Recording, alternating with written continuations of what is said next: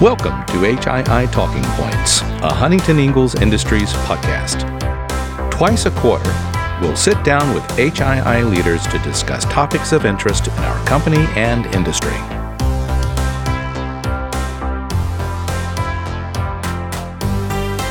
My name is Phoebe Richards, and today I'm talking with Chris Kastner about his role as HII's Chief Financial Officer and Executive Vice President of Business Management. Chris, welcome to Talking Points. Thanks for joining. Thanks, Phoebe. So you've served as CFO for 3 years now, correct? I have. So during this time, the company has seen expansion and new contracts, and now we're looking to further transform the business as we move forward. I'd like to talk about your role as CFO and Head of Business Management and how you contribute to this movement. So let's get started. So first off, what do you do as CFO? Tell us about your organization and what it brings to the table. Wow, great question, Phoebe. CFO, you're essentially responsible for the finances of the organization. That coupled with strategy that I'm responsible for as well in helping Mike guide HII's strategy, and then even some other interesting things like cybersecurity that also reports up through me. So I've got a very large organization that takes care of a lot of that work, but at the end of the day, I sign the financials for the corporation. So how do you work with Mr. Petters and the rest of the senior executive team to direct the business strategy? Yeah, so direct the business strategy, that's an interesting question. What you need to understand about HII is our strategy is very long-term, and we look through all of our important decisions through the lens of what's good for the customer, the employees, and the nation on a long-term basis. So every decision we make consistent with our strategy is for the long-term health of the business. So in this role, what challenges do you face? Geez, biggest challenge for me is not really internal. It's mostly external in getting our message across to the various constituents that we have, shareholders, analysts, and getting them to understand that we're really a long-term business. It takes 5 to 7 years to build all of our products, and so that we're never going to make short-term decisions for the benefit of short-term financial measures. We're always going to make long-term decisions. So what kind of value does HII create for these shareholders, employees, customers, communities? Yeah, it's an amazing amount of stability, right? We have generational shipbuilders. We have people with fathers and grandfathers and mothers and grandmothers that have worked here. So when you think about long-term value and long-term stability, that's what we bring to all our constituents, customers, employees, and shareholders.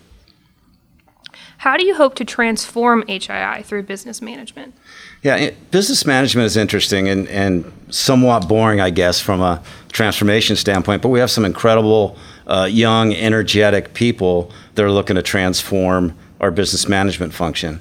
And for us, it's transparency, it's agility, and it's quickness, and getting stuff done on a more efficient basis.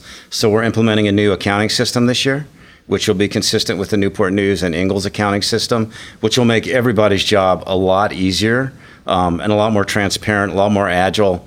And I think it's consistent with Scott's goals for transformation to be really a cultural phenomenon, a grassroots phenomenon, not something that comes from the top down. Right. So in your opinion, what makes HII different from other companies? Like I said before, Phoebe, it's all about our long-term perspective. Right, we just signed a two aircraft carrier contract. That second ship will be delivered in 2032, and it's just no other company has the assets that we have and the long-term nature of our strategy. When you walk down the halls of Ingalls or Newport News and you see the pictures of the legacy ships and the legacy people that have been involved in them, you can't help but get goosebumps. So that's what's special about our value proposition. And that's somewhat different than what investors typically hear from other companies? Yeah, so we don't give guidance, right? And financial guidance is what you're going to do the next quarter, the next year. We just don't do that because we don't want people focused on the next quarter, the next year. We want people focused on the next 5 years and the next 10 years. So switching gears a little bit, have you always wanted to be a CFO?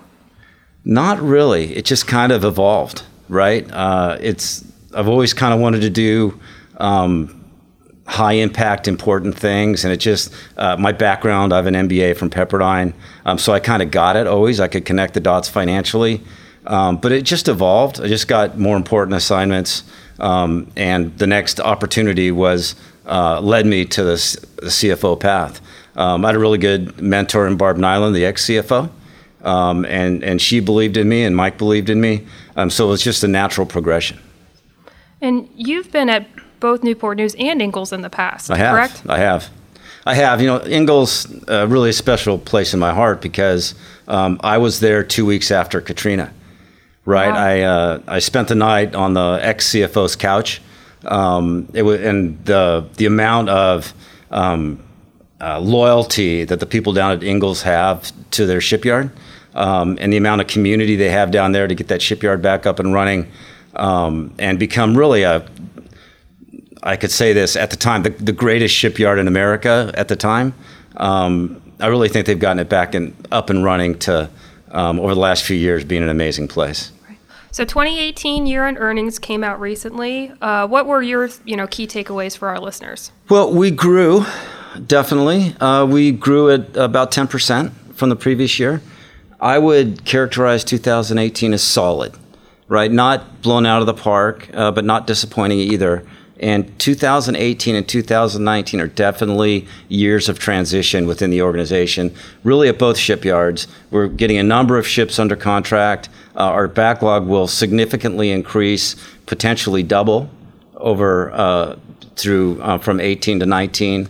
So we have an amazing opportunity to execute within shipbuilding if we can execute these new contracts consistent with the budgets that we've established for them. I think we have very fair contracts. We have every opportunity to do very well.